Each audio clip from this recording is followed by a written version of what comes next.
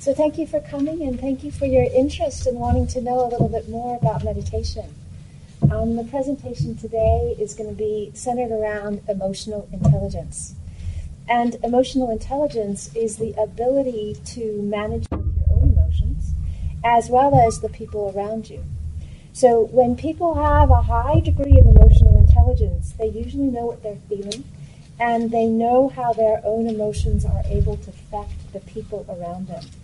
It also means that you're able to move towards positive emotions in yourself.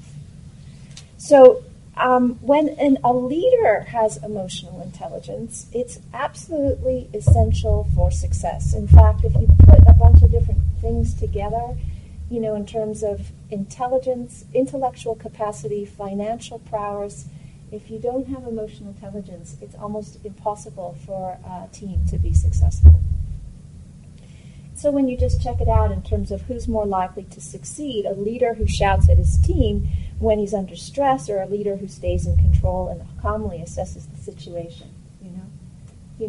who is going to be happy in a situation? What situations are going to work?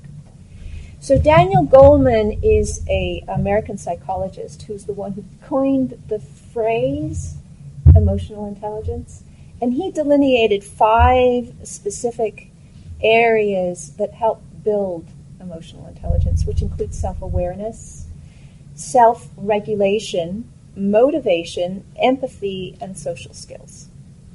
And so as a leader, the more you are able to manage each of these areas, the higher your emotional intelligence. All right? So what my interest in doing on this presentation today is look at the first 2, self-awareness and self-regulation. The next class, which will be on the 1st of February, I'm going to look at the last 2, empathy and social skills. And then I want a whole special class on motivation so that we can dive into all how that works, where that's coming from, and what actually gives us juice in our own lives. But what I want to do now is something that Mark did with his Fortune 100 company. We've given you 3 sheets of paper. I want you to take one of them out, and a piece of paper, a pen. So we didn't bring pens, so I hope you've got pens. I've got one extra one here if you need. And what I want you to do for a couple minutes is just do a quick brainstorm. And if you need to borrow a book to write on, please feel welcome.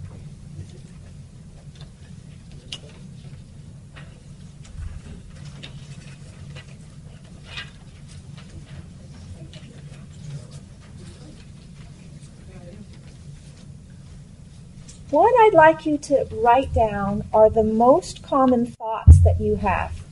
Good or bad, don't censor them.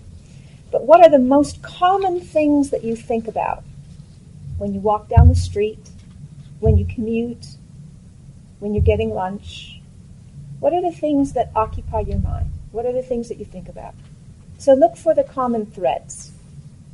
So if you're feeling anxious about doing something on your to-do list, then write anxious. If you're worried about picking up the dry cleaning, put worried. If you're concerned about how the plans are going to work out for your holiday, put concerned. If you're feeling excited about a new adventure, put excited.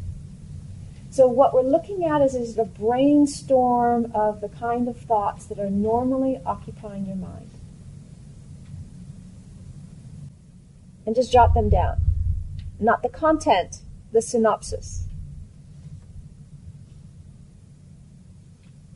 And I'm going to give you 2 minutes for this.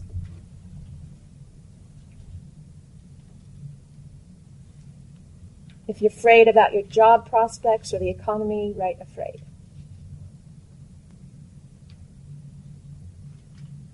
So the most common thoughts, not the things that are rare, but the things that you most frequently revisit.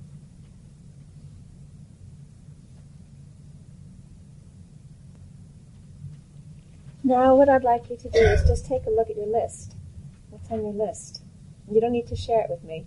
You don't need to share it with anybody else right now, but just take a look at that list. Yeah? See what's there. Yeah? And I want to read you the list that he came up with working with this Fortune 100 company. This was a group of highly successful business people They were, I think there were 12, I can't remember how, there were a lot of people who were in this sampling, okay? This was on their list. Stress, anxious, lack of peace, sadness, helpless, terror, worry, tension, depression, concerned, anger, joy, unease, constantly vigilant, unconfident, aloneness, worry, frustration, rage, and fearful. Does that sound familiar? And when he questioned the person who had joy on her list, it wasn't something that was a regular thing. It was something that occurred infrequently. All right? So these are the things that they thought when they woke up, when they took a shower. These are the things that happened when they walked down the street. So we have 60,000 thoughts a day. How many? 60,000. Take your list and multiply it by 60,000. Now multiply that by 7 days a week. And now multiply that by 52 weeks a year. And multiply that by the age you are.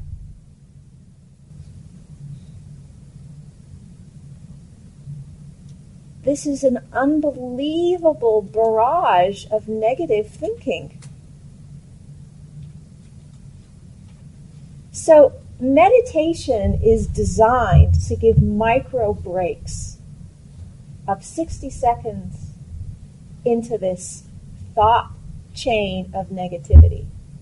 And that is the mechanism for paving a path that allows us to have a whole new set of thoughts and experiences. Okay? So when you've been meditating for a while, when you have proficiency with meditation, it's not just time, it's proficiency. When you understand how to deal with your thoughts and your feelings, your categories would look something like relaxed, confident, at ease, centered, peaceful, grounded, delighted, calm, open, bliss, joy, compassion, rapture, delight, power. All right? So if anybody came here wanting to know why you meditate, this is why you meditate.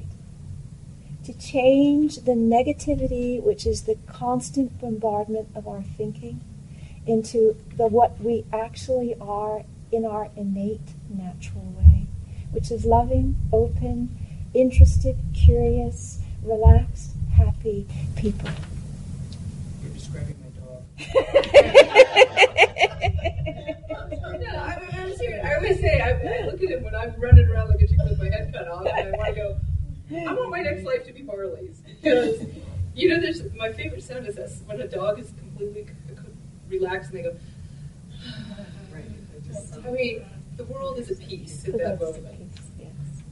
So there are tools that we can bring. We don't need to vote or wish or hope that we become a dog in our next life. We can actually bring them into this life. and so that's I eat better than he does. And so, that's what we're here to do, is to see the value of it, the importance of it, the mechanisms of it, and actually some of the ways that can support us doing this. Okay? So self-awareness, the first point of emotional intelligence. If you're self-aware, you know how you feel.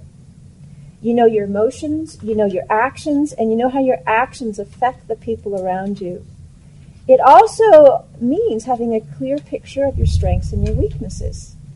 So in a study of hundreds of managers from different organizations, accurate self-assessment, those who knew their strengths and weaknesses, sought feedback, learned about their mistakes, and knew where they needed to improve, those were the ones those were the qualities in star performers. Okay? So this is not just something to do because it's a nice idea. This is something that happens with people who are really the superlative members of teams, the superlative leaders, the ones who are star performers. Self-awareness gives rise to self-confidence and a strong sense of your self-worth and capacities, but it requires deep self-knowledge and blatant self-honesty. This means having nothing to hide from yourself, what's really important to understand in this language is that self-awareness is exactly the same as mindfulness, and mindfulness is one of the fundamental things that we cultivate in meditation.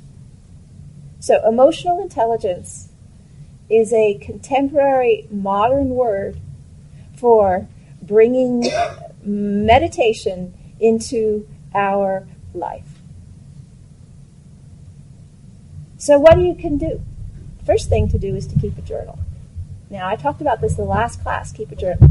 And I don't know if anyone paid any attention. I don't know if you've done any journaling. But one of the things that I was reading as I was looking through the books that you're writing on, Search Inside Yourself has got all kinds of research in there. And some of the studies that they have done are phenomenal. Okay? So in one example, they had students wrote about meaningful personal experiences. And they showed a significant increase in health from their blood tests. They felt better, they got better grades in school. And in another test, students were asked on 2 consecutive days to write about something that was emotionally significant. Broaching the subject on one day and exploring it the next day was enough to put things in perspective. Okay? When we write, we begin to have more understanding of what's actually going on inside of ourselves. And it's not talking about writing for an hour or 2 or 3 a day. 4 minutes of writing a day is enough to make huge differences in the way we start feeling and perceiving about ourselves and the world around us. The statistics were mind-blowing. They were working with some people who were out of work, and they had them journaling.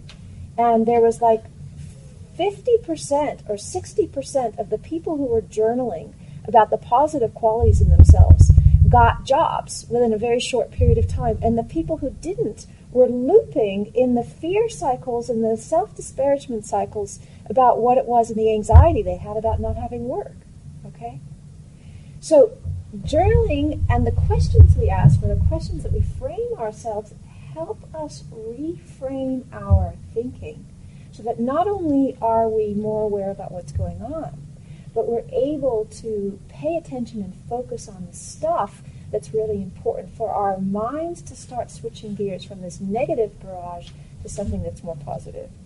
So there's a question, a whole bunch of questions. So if you want to take this up as a discipline to do for 4 minutes a day to get yourself a book, and then what they suggest is writing on a separate piece of paper, and so I did it for you.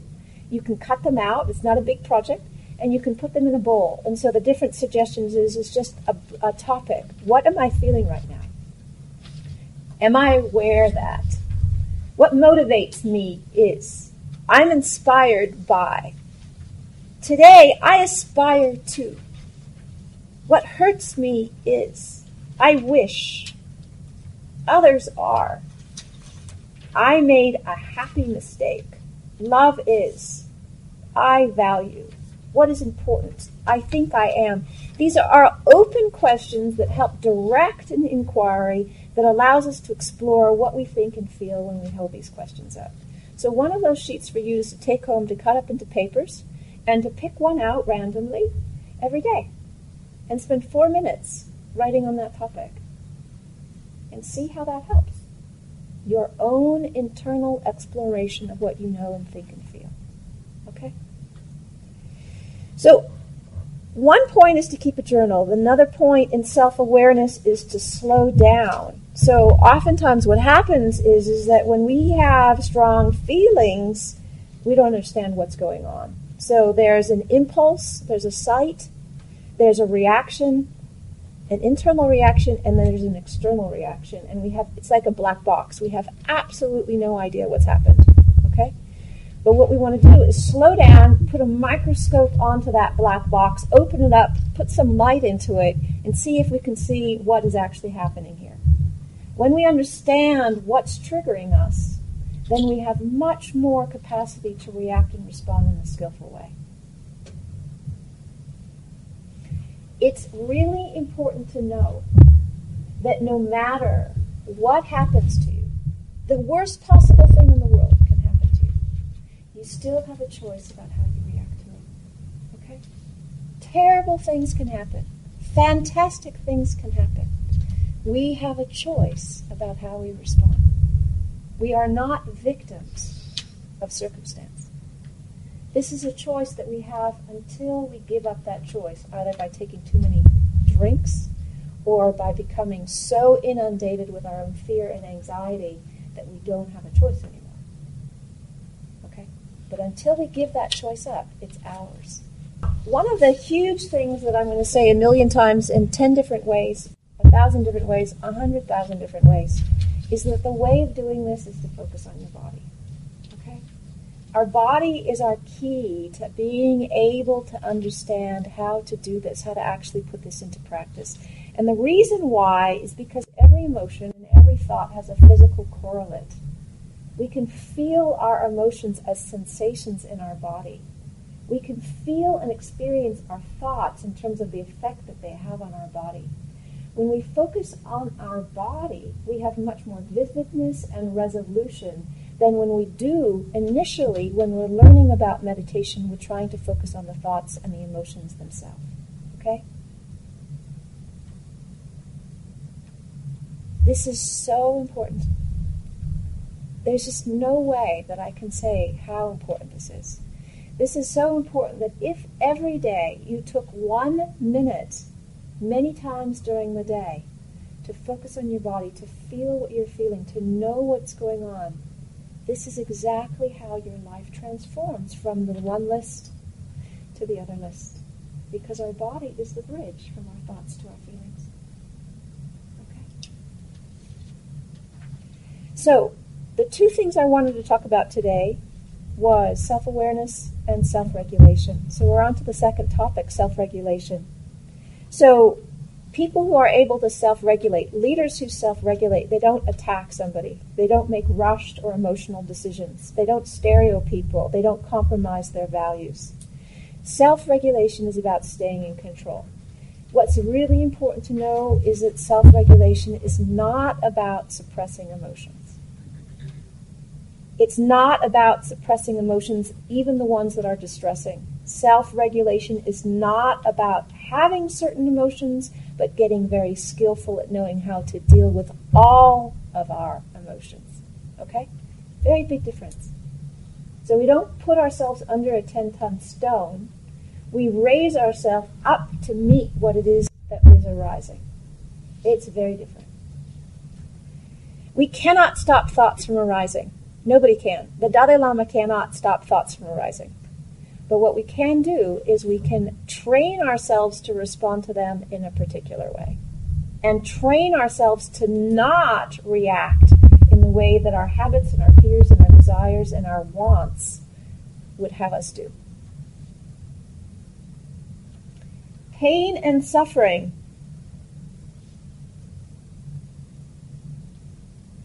Pain is the stuff that comes when we have something that hurts us.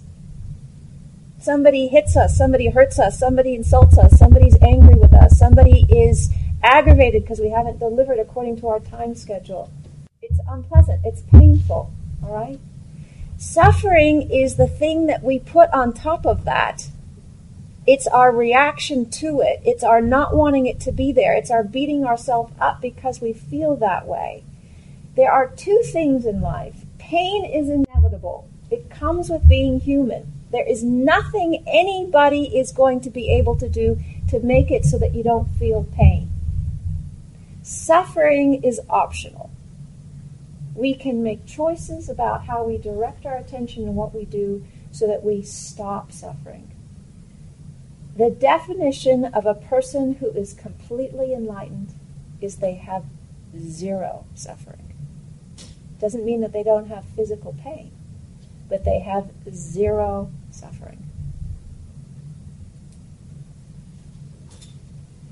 Grasping and aversion are what keeps us from letting things go.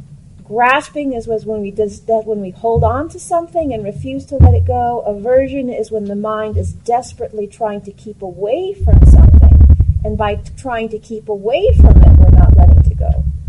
When mindfulness is strong, we can see the space between the initial thought, the feeling, and the reaction to it. This is not simple practice, but it is the result of meditation practice. We can track our internal mechanism, the black box is opened up, and the chain of causation is revealed. So, John Kabat-Zinn does a stress reduction program, and oftentimes people come there because they're in terrible pain and they can't get any medical cure. So there was a man who came in a wheelchair, and he was in excruciating pain. And he came and he did the meditation practices, and the class was watching him. He transitioned very quickly in a 6-week class from being completely bound to a wheelchair to being in crutches to being in a cane. Okay? The pain stayed exactly the same, but his relationship with it changed. There are some things in life that we don't have a magic wand to make disappear. There's some illnesses that we don't have medicines for that we can cure. Our relationship with it can shift from being one where we feel despondent, despairing, depressed, to being open and interested and creative, exploring, loving, and grateful. That's a choice. How do you want to live? What do you value? What's important to you? How do you want to feel? So how can you improve your ability to self-regulate? So first of all, what's really important is to practice being calm. So the next time you get in a challenging situation, just be super aware how you act. And notice, not in a judgmental way where you're going to trash yourself because you did it in a wrong way, but in an observational way. We're just checking to see what happens. So when you get stressed, what do? Do you eat?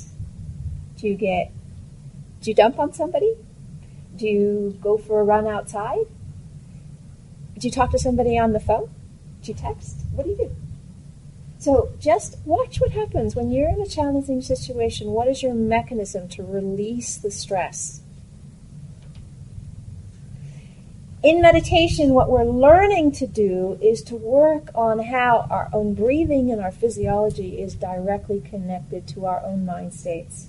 So in meditation, when I'm aware I'm stressed, I pay very particular attention to my body, and I do everything that I can to relax.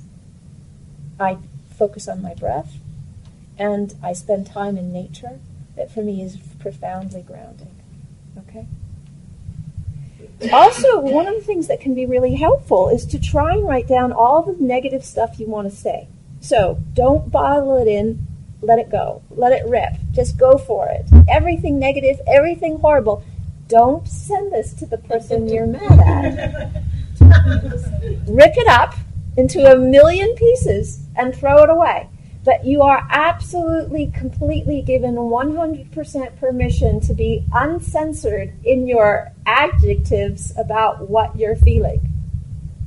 So there's a difference between knowing what you're feeling and expressing it in a cathartic and safe way, and knowing what you're feeling and dumping it in a not safe way where somebody else is going to have to process what you have just said. In the one situation, you have carte blanche to say whatever you want, and the other, you need to absolutely see that what you say is going to have a huge impact. Is that clear? Okay, so focus on your body signals. So I said it once, I'll say it again, I'll say it 10,000 times. Focus on your body. Your body is your key. The body is your bridge. The body is your lens. The body is your language interpreter. When you begin to understand how you feel anger as a body experience, not as a thought, but as a body experience, and the first time you notice the first tinglings of anger, it might be your jaw, might be heat in your stomach, your breath might get shallow. When you focus on that, that gives you a lot of information before you've actually even clicked onto the fact that you're angry. So when you start seeing these things physiologically arising in you, you have much more choice about how you respond to it. You can make decisions based on body signals much faster than you can before you figured out that you're angry and you need to do something. You might need to walk out of the space. Just get out of there. And that's absolutely valid. Just walk. There's no reason why you have to stay in the same space and deal with this. It might be that you have to be actually out of the context. Right? So what's really important when you're understanding trigger? So trigger is not quite the same as just getting angry. Trigger is like a whole huge emotional cascade. So something happens, and then it's like you feel like you're going to lose it. Like, you dissolve into tears or dissolve into rage or dissolve into speech that you have no idea who's speaking because it's not you. So there's something that happens and there's a huge emotional reaction, and before you know it, this stuff is out of the starting gates and 3/4 down the track. Okay? So with these kinds of things, again, one needs to watch for the body signals, the short breath, the rapid heartbeat, the feeling sick to your stomach, to begin to see the fight, flight, or freeze mechanisms that happen with this. So fight is like, I'm going to dump him, I'm going to slug him, I'm going to trash him with my words. Flight is, I'm out of here. And freeze is that sense of there's no thought, you're just sort of immobilized, you can't think, you can't move, you're just frozen. Fight, flight, and freeze are indications that you're in a trauma response. Trauma response requires its own set of skills to work with. You cannot expect yourself to cognitively figure it out. You have to do it through your body. And you have to let yourself cool down, chill out, relax, unfreeze to a certain degree before you're going to be able to respond. So when your thoughts are, I'm a victim, or they're an idiot, or I can't focus, these thoughts connected to the emotions and the body signals are all keys. Now, in the book that I had, Search Inside Yourself, they came up with this pneumatic, Siberian North Railroad. Siberian, S for Siberian is stop. The B for Siberian is breathe. The first north is notice, the first R is reflect, and then respond. So when you're dealing with all these different challenges, what we want to do is to stop and breathe, then begin to notice what's going on, reflect, put it in a bigger perspective, and then find a response that is actually congruent with our values. Okay? Now, do you have any questions? You with me? Good. Okay. Let's do some practice. What I want you to do is put your pens down for the moment. And we're going to do some different meditation experiences and some more journaling.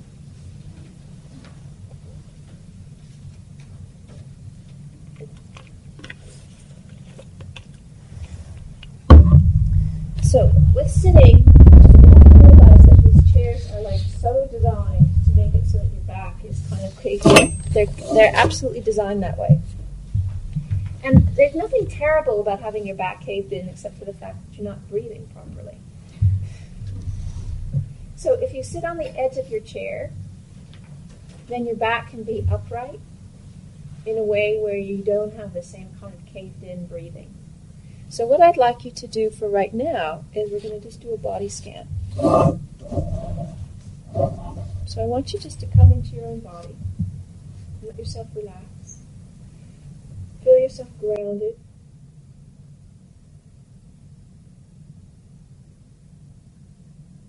And for me, when I feel grounded, I let my energy sink deep into the earth. So I have my feet connecting with this little dais, this podium. I've got my seat on the cushion.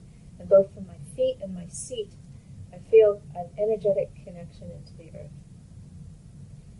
Now, I'm going to guide you in a body scan. I want you to just bring attention to your head. And when you bring attention to your head, I want you to be open and aware of what your head feels like, not as an idea or as a thought, but as direct physical sensation. feel heat? Do you feel cool? Do you feel tight? Do you feel pressure? Does it feel relaxed? Does it feel warm? It's your whole head.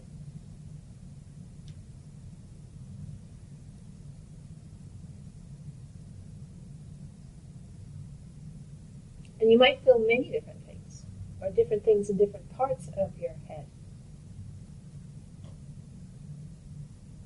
So awareness is non-judgmental and it's honest. It allows what is there. Now bring your attention to your face. And same thing. Feel what's present. Feel hot or cold or pressure or tingling. Feel numbness. Feel warmth. Feel the physical sensations of your face.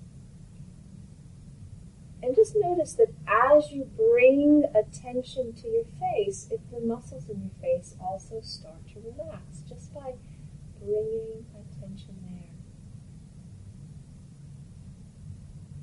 Letting the face be and noticing what happens when we bring attention to the face. Now bring attention to the neck.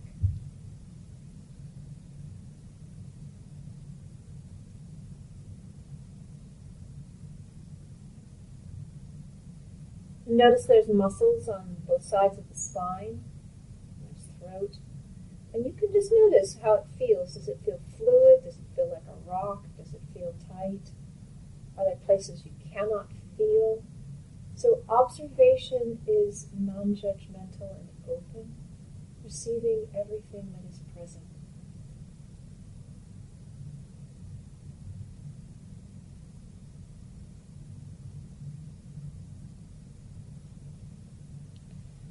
Now bring your attention to the whole of your back.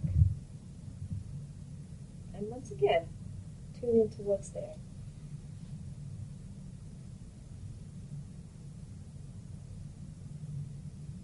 Tension, tightness, feels like boulders, feels like pain, feels like warmth, feels like spaciousness. What is present in your back?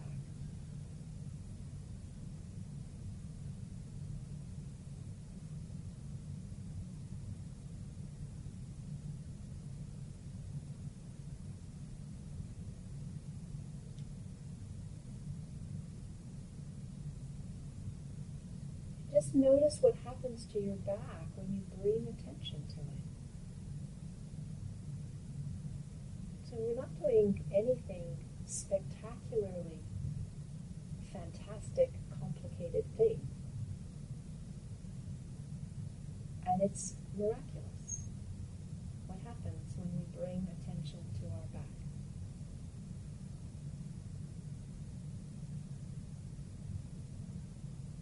Now bring attention to your front, the whole of your front. And just notice what you feel in the whole of your front.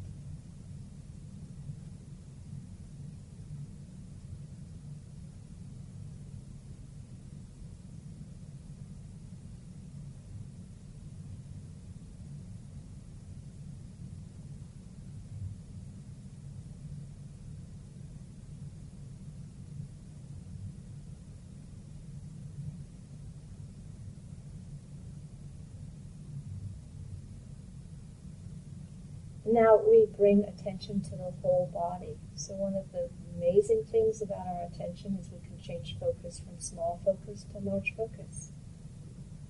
And we can zero in and we can widen out. So let's widen out and include the whole body. And just notice what the body feels like.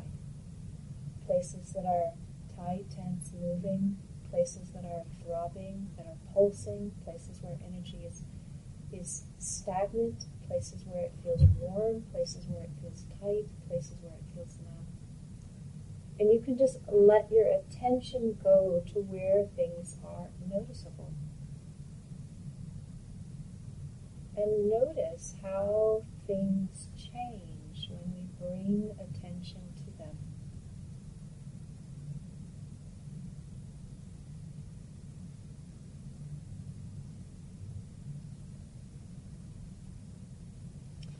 Now what I'd like you to do is to bring to mind a very happy memory. Sometime we felt really productive, or you felt extremely confident.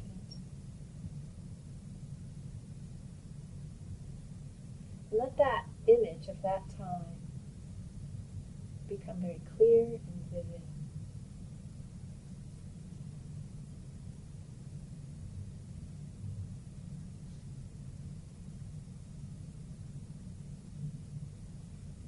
And notice how your body feels. Notice the quality of the emotions that you feel.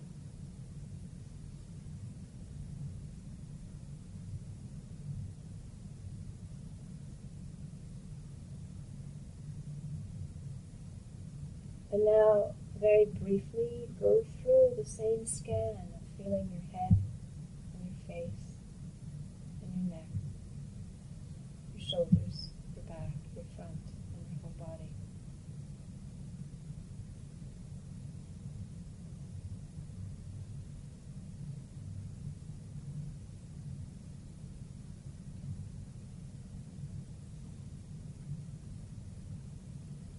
And just take stock if in bringing a happy memory or a time when you felt extremely productive or confident, how that affects your sense of stress, how it affects your feeling of tension, how it affects your experience of anxiety or concern.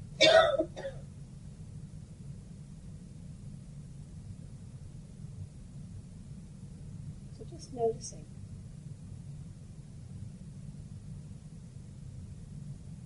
And just resting in this quality of the nice feeling that comes when we bring a happy memory.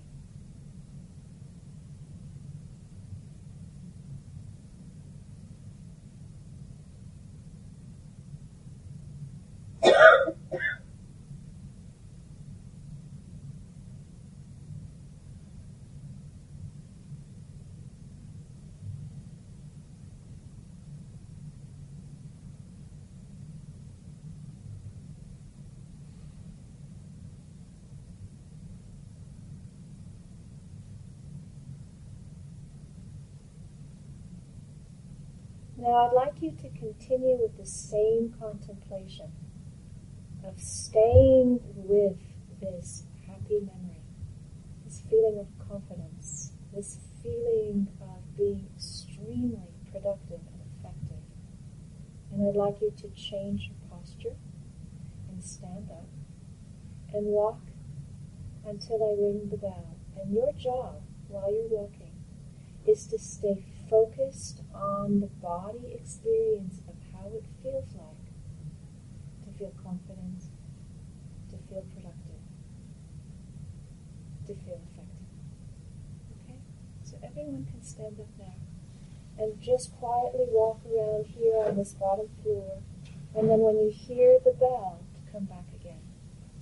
Everyone in your own space, no need to talk with anyone else.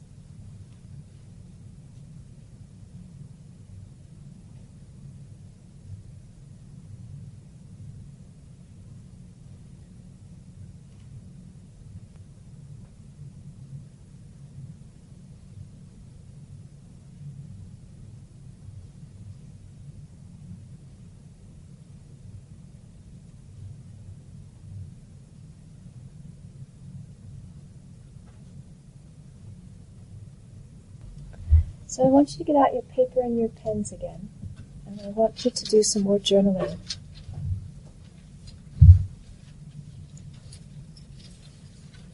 And the first question I would like you to write on is, what are the things that give you pleasure?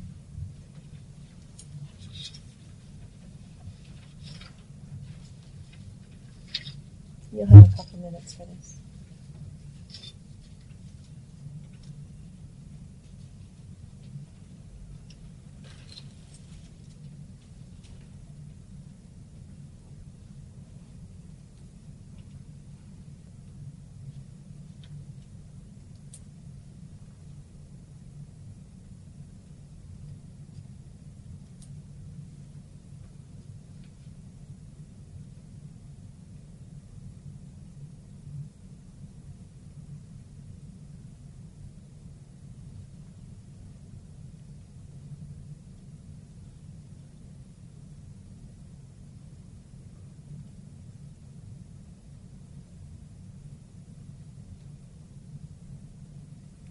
And now I'd like you to change your inquiry to just reflecting on what your strengths are.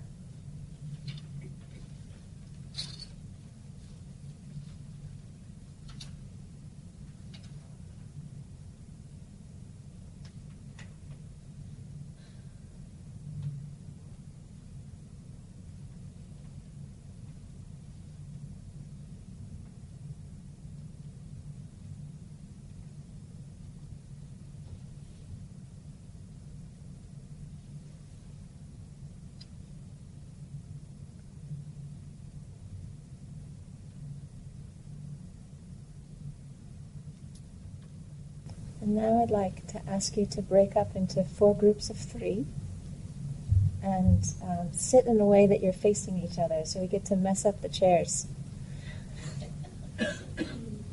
So make four little groups of 3, and it might be useful for families and partners and to not be in the same group.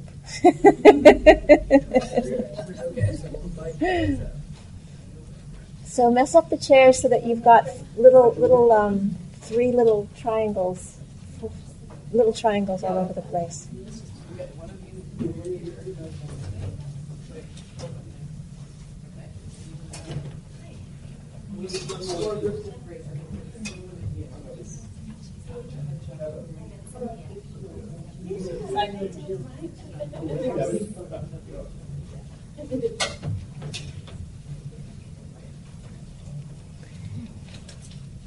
So this is going to be a sharing exercise and a listening exercise.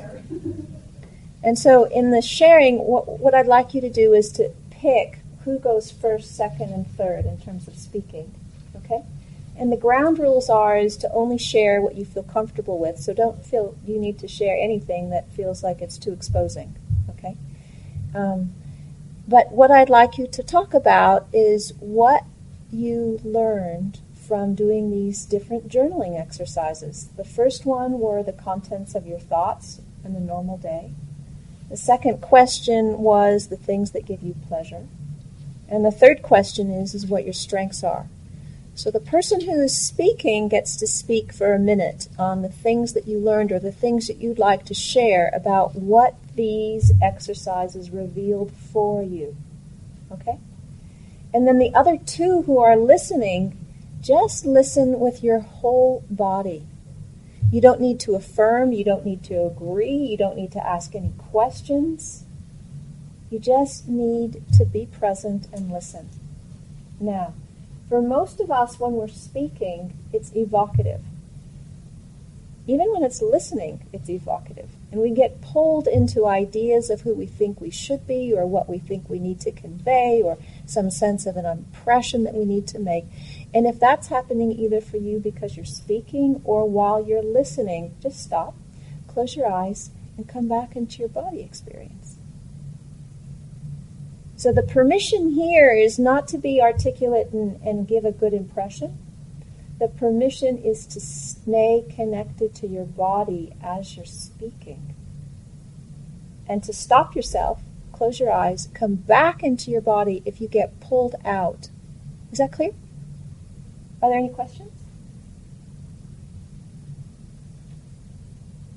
Silence. I can't read the faces. Good enough? Yes. Give it a try. Give it a try. Okay. So have you picked who's going first, second, and third? Do that. And I will ring the bell to start you, and I'll ring the bell to change you to the next person. Okay? So the listeners, your whole response, what you are doing, is staying totally connected to your body while you're listening. You don't need to make eye contact. You don't need to nod your head. You don't need to agree. You don't need to show any sense of that you just need to be present in yourself as you're listening. Okay?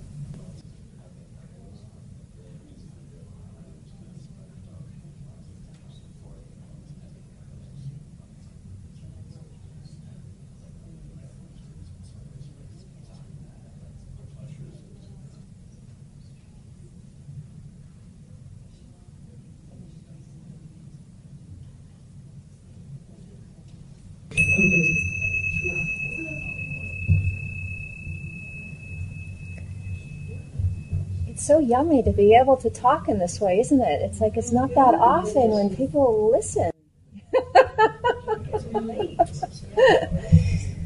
So let me bring you back. You want to come back? You're going to have a revolution. I want to do one more practice thing with you because this is an important practice thing and looping it together, and then we'll have a dialogue together. So come back into your own sitting spaces, or just so that you're not. You can be however you need to be. Yeah.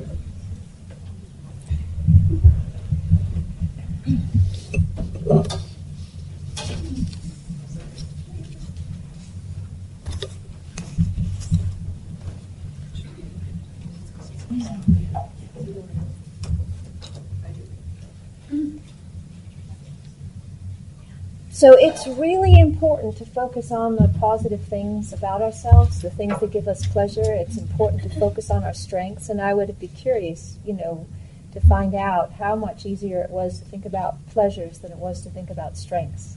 We're just not used to thinking like that, But it's good to think like that.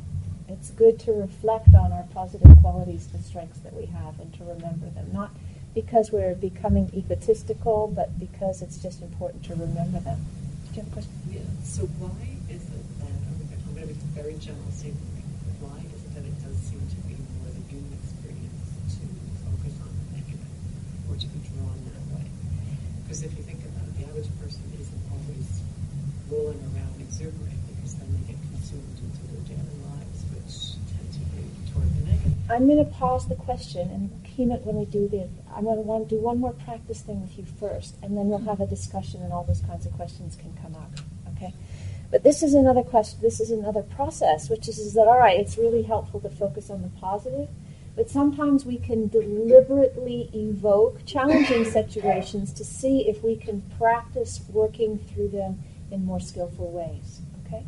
So let's come back into meditation so that you feel your body, you feel the ground, you feel yourself relaxed. And just take a moment to settle in and just let whatever happened in this conversation release.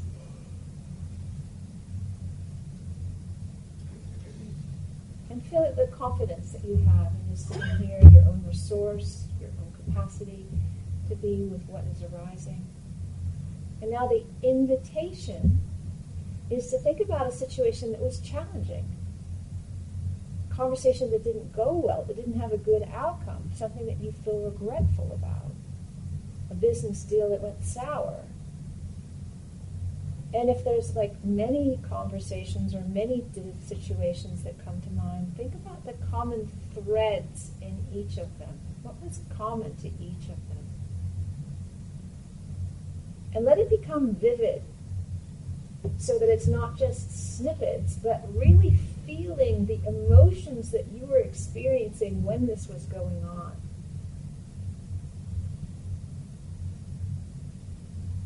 Like almost reliving the whole thing.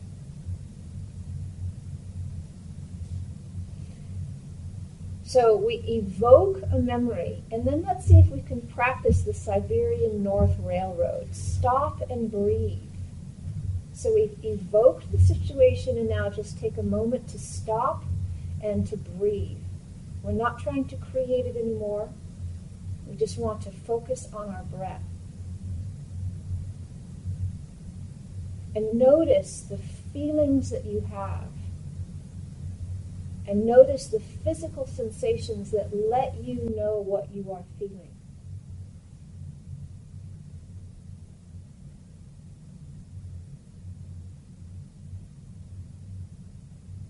Remember, with body, we have more vividness and resolution. And that's what we're wanting to focus on.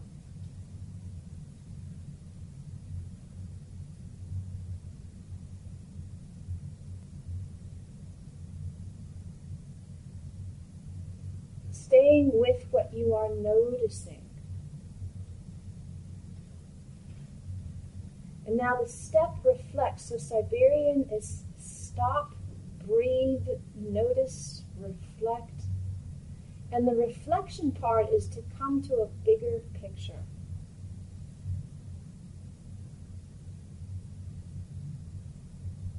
You know, whoever you're dealing with is a human being also, who also suffers and wants to be happy. When we look at bigger pictures, we come back to what do we think is really important in life?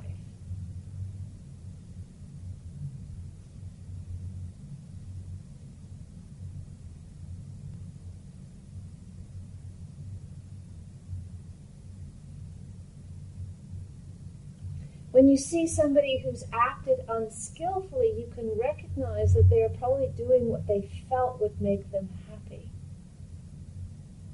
So when we come to a bigger perspective, we're not just caught in the emotional whirlwind that arises from our reaction. When we're able to be with our body, feel the sensations in our jaw, and allow our breath to come back into something that is more normal, we are able to respond. So think of a response to that particular situation that would have felt more congruent with your values and had a better outcome. What would that be like?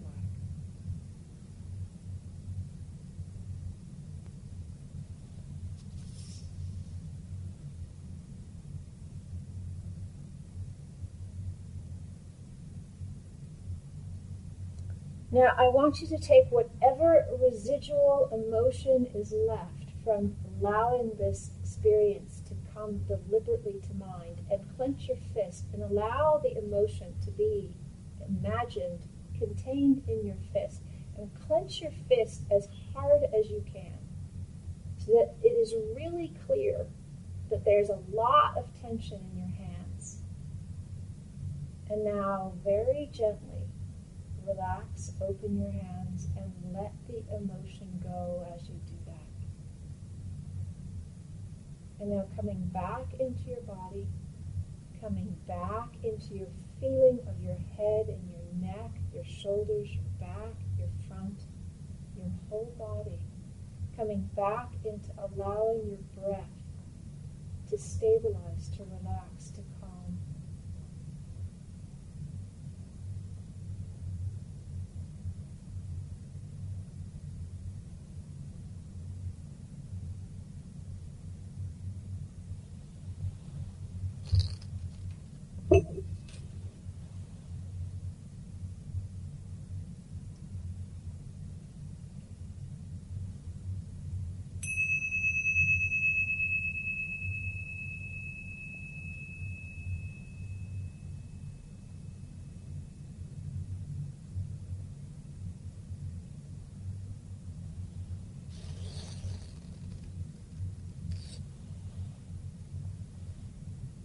So one of the things that we use meditation for is not only to move directly into positive thoughts, but to deliberately evoke challenging situations and see if, under the microscope and the lens of mindfulness, we can find different ways of relating to it. The outcome is so that we can have more positive thoughts. So we open up challenging situations, difficult conversations deliberately so that we can see our reactive mechanisms inside of ourselves so that we can come through it in a way where we feel more confident, more at ease, more peaceful, and more congruent with our values. Okay. So I put you to work today.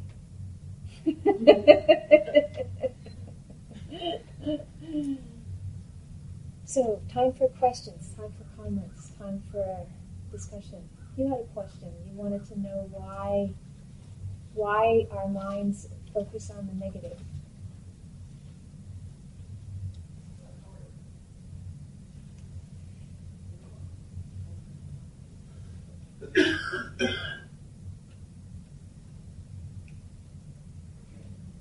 I think there's a complicated many factors that are involved with that.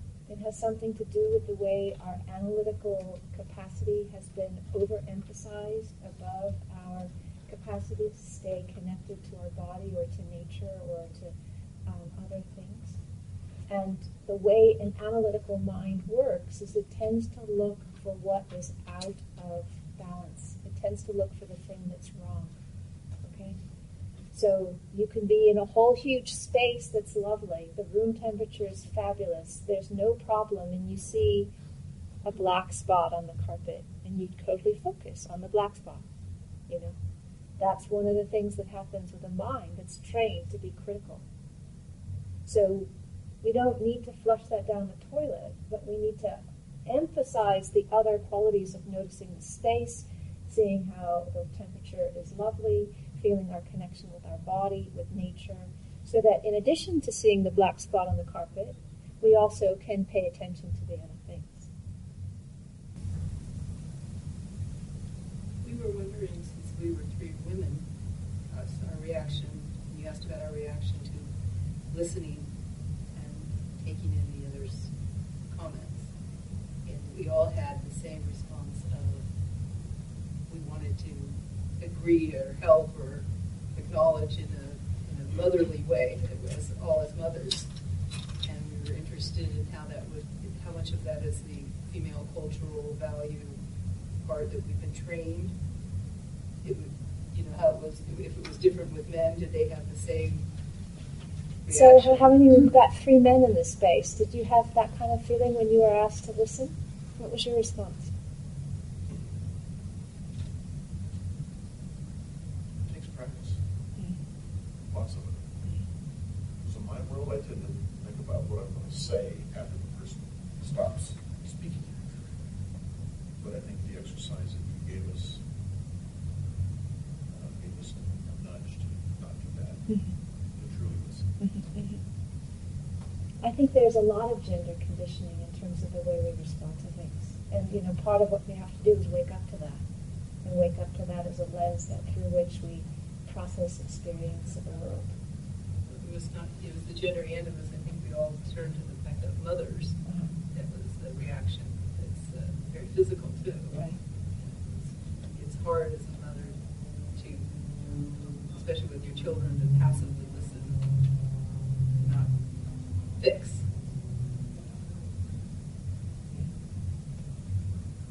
It's very meaningful for me to learn how to become aware. Well, I'm delighted to hear that. Really. Yeah, absolutely delighted to hear. Well, you and about 6 billion others, so feel very much in good company. Do you have a question? Oh, I just wanted to share one of the things that we all noticed was that if we're not caretaking, what are we doing? Where are we doing? How do we matter? Brilliant insight. Absolutely brilliant insight. Fabulous insight. Yeah. I noticed that I tend to just spit them out if I didn't find my place as caretaking, listening, and nodding, acknowledging, nurturing, then I didn't know what to do. Right. That's it. Brilliant insight. So we have all of these social structures about the role that we have to assume when communication is happening, and it actually does not support us to stay connected with our own body. And so when we learn how to stay connected with our own body, we can inhabit whatever role we need to inhabit. But it doesn't, the primary relationship, the primary thing is that we're connected to our own body. We know what we're feeling. And then we can be totally empty. We can do whatever is necessary. Could you talk more about that empty? If I'm clutched onto an idea, like if I assume the idea that I'm supposed to be a teacher, okay, and a teacher does this, and this, and doesn't do this, and this, right? And let's say that I need to do something in this category. If I'm identified with being a teacher, it's going to be really hard for me to switch. If the teacher is kind of like a costume that I put on and take off as it's needed, then it's a lot easier for me to flow whenever I need to flow. Okay? If I'm not connected to my body, it's very difficult for me to pick up the signals of when one is needed and the other is needed. So if I'm locked into the idea that I'm a caretaker, like somebody gave me a very strong admonishment. She said, don't be nice! Oh my God, don't be nice! She said, the worst thing you could do is be nice. Don't be nice! So it's like, wow, of course I shouldn't be nice in that circumstance. But it's like, if I'm locked into the idea that I have to be nice, then how do I come up with this clear? No, we need boundaries. They need to be clear. And no, that's not acceptable behavior. That's not nice.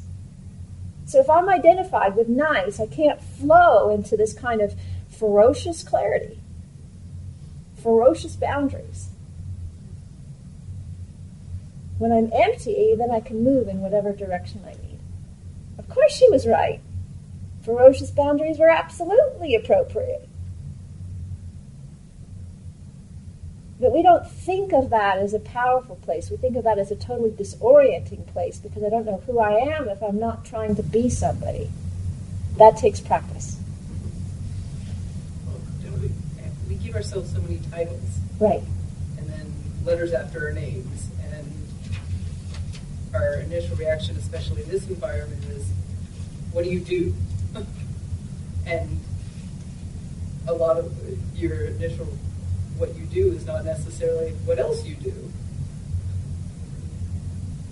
Sometimes Corbin and I talk about that, about doing a Thai Rockies presentation on something that you don't do in your career. What else do you do? Right? Yeah. What you didn't know about somebody. Yeah. Beautiful. I have a question. When you were talking about ferocious boundaries, what exactly do you mean by that? Can you give me a little more clarity around that? Somebody who doesn't have good boundaries, they need to have really clear instructions about what is and what is not okay. So somebody who's a little bit unstable, for example, is going to need to have very clear boundaries. No, it's not okay to read somebody else's paper that they have not invited you to do. Okay, it's not okay to tell me that you're going to do something and then not do it. It's not okay to exaggerate the truth and distort what you're saying. Those are not okay things. Those are ferocious boundaries. Okay. Yeah. And so are you suggesting that when you encounter somebody like that you make them aware of what they're doing? In this case, I was a teacher in relationship to a person who didn't have very good boundaries, and I needed to make it very clear that, being nice was not the only thing that I was going to do. Okay. Yeah. I mean, being empty is almost also being open. Yes. Okay. Yeah. So you can respond most appropriately. Exactly. Or even react with more division in that circumstance. Exactly. So I'm not stuck on the idea that I have to be nice all the time. And you're still loving even though you're setting boundaries. Exactly. Yeah. I don't throw this person out of my heart. Does that apply in a confrontational situation too? Say you're having a strong conversation with a client or a manager or employee, and it might be a very tense conversation. You feel that they haven't done what they should have, or they feel you haven't done what you should have, and there are strong words being exchanged, and it's getting very heated and emotional. I've found myself in situations like that, and I often am not pleased with the way I handle it. I tend to get emotional, and I tend to lash back verbally, and I guess I'm looking for some guidance or suggestions as to how to calmly, set those boundaries or give them love when you really want to punch them in the face, honestly. Wasn't that part of that Siberian? Yes, that's part of the Siberian North Railroad. But also when you feel like punching somebody in the face, often it's because you need a lot of love. All right? So what we need to do is to recognize, well, I'm feeling agitated because they're not listening, they're not responding, they're not meeting any of my needs, and I'm just beside myself. So you need to self-nurture. You need to bring in a 10-ton truck of care, kindness, responsiveness to yourself. And then when you feel like, oh, okay, I see I'm not being heard, my needs are not being met, nobody is responding to me in a skillful way. From that perspective, you can say, my needs are not being met. I would like to be acknowledged that my concerns are valid and that my needs actually do need to be met. But you're not in an emotional place of demanding. You're just very coolly reflecting what's happening. So you need to de-escalate, self-nurture, and from that place come with a response that actually is going to have your needs be met more in a way where you're not engaged in the kind of emotional boxing. Boxing tournament. And obviously the stakes are up, because your adrenaline is going, everything is going. Yeah. So, to be able to do this is like, it's not kindergarten material. It's actually quite sophisticated. But it obviously pays off because, these heated interactions are where we lose it or we see tremendous success or skillfulness emerge. And, all of us make mistakes. So we can't make like a rule that we're not allowed to make mistakes because that's like deadly.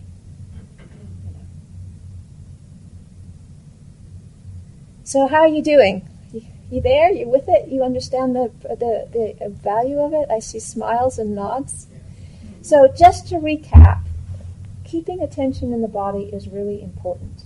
And if you did this 1 minute every hour, okay, that's 24 times a day. That's 24 minutes. Really what we need to be doing it is 60 minutes a day. All right? So 3 times an hour. That's 24 hours a day. But if we're going to do it during when you're not sleeping, then you have to have it more times during the times when you're awake. All right? The more you understand this ability to break through the negativity and the habits and calm yourself down, the more you're going to see opening up of other ways of being that then mushroom. But like what I was saying in the beginning, as people were still coming in, there's a kind of energy thing where you have to put energy in before you see the results. And when you're just training, especially if you haven't been on you're not fit, it feels terrible. So you need to have encouragement. And so last time I was here, I said what's really great is to have a meditation buddy, like an emotional intelligence buddy, where you pair up with each other and you check in once a week for 15 minutes to see how you've been doing with your commitments, how you've been doing with your journal writing, how you've been doing with your 60-second intervals several times during the hour, how that's going, how it's going, and what the result is. And just like when you're getting back in shape and it feels so terrible to go to the gym, if you've got a buddy, you will go even if you don't want to go because you made the commitment. So, body awareness, repeated times during the day, journal writing, and buddies. There's a website. I've got my cards here. You can take the cards. And the website has guided meditations and talks and written materials and books that you can download. And they're not this kind of material. They're for people who are die-hard meditators. But nevertheless, they're fabulous resources. And there's a whole website. And all of it is available for free downloads. So there's nothing, you don't have to pay money to have access to this. Okay?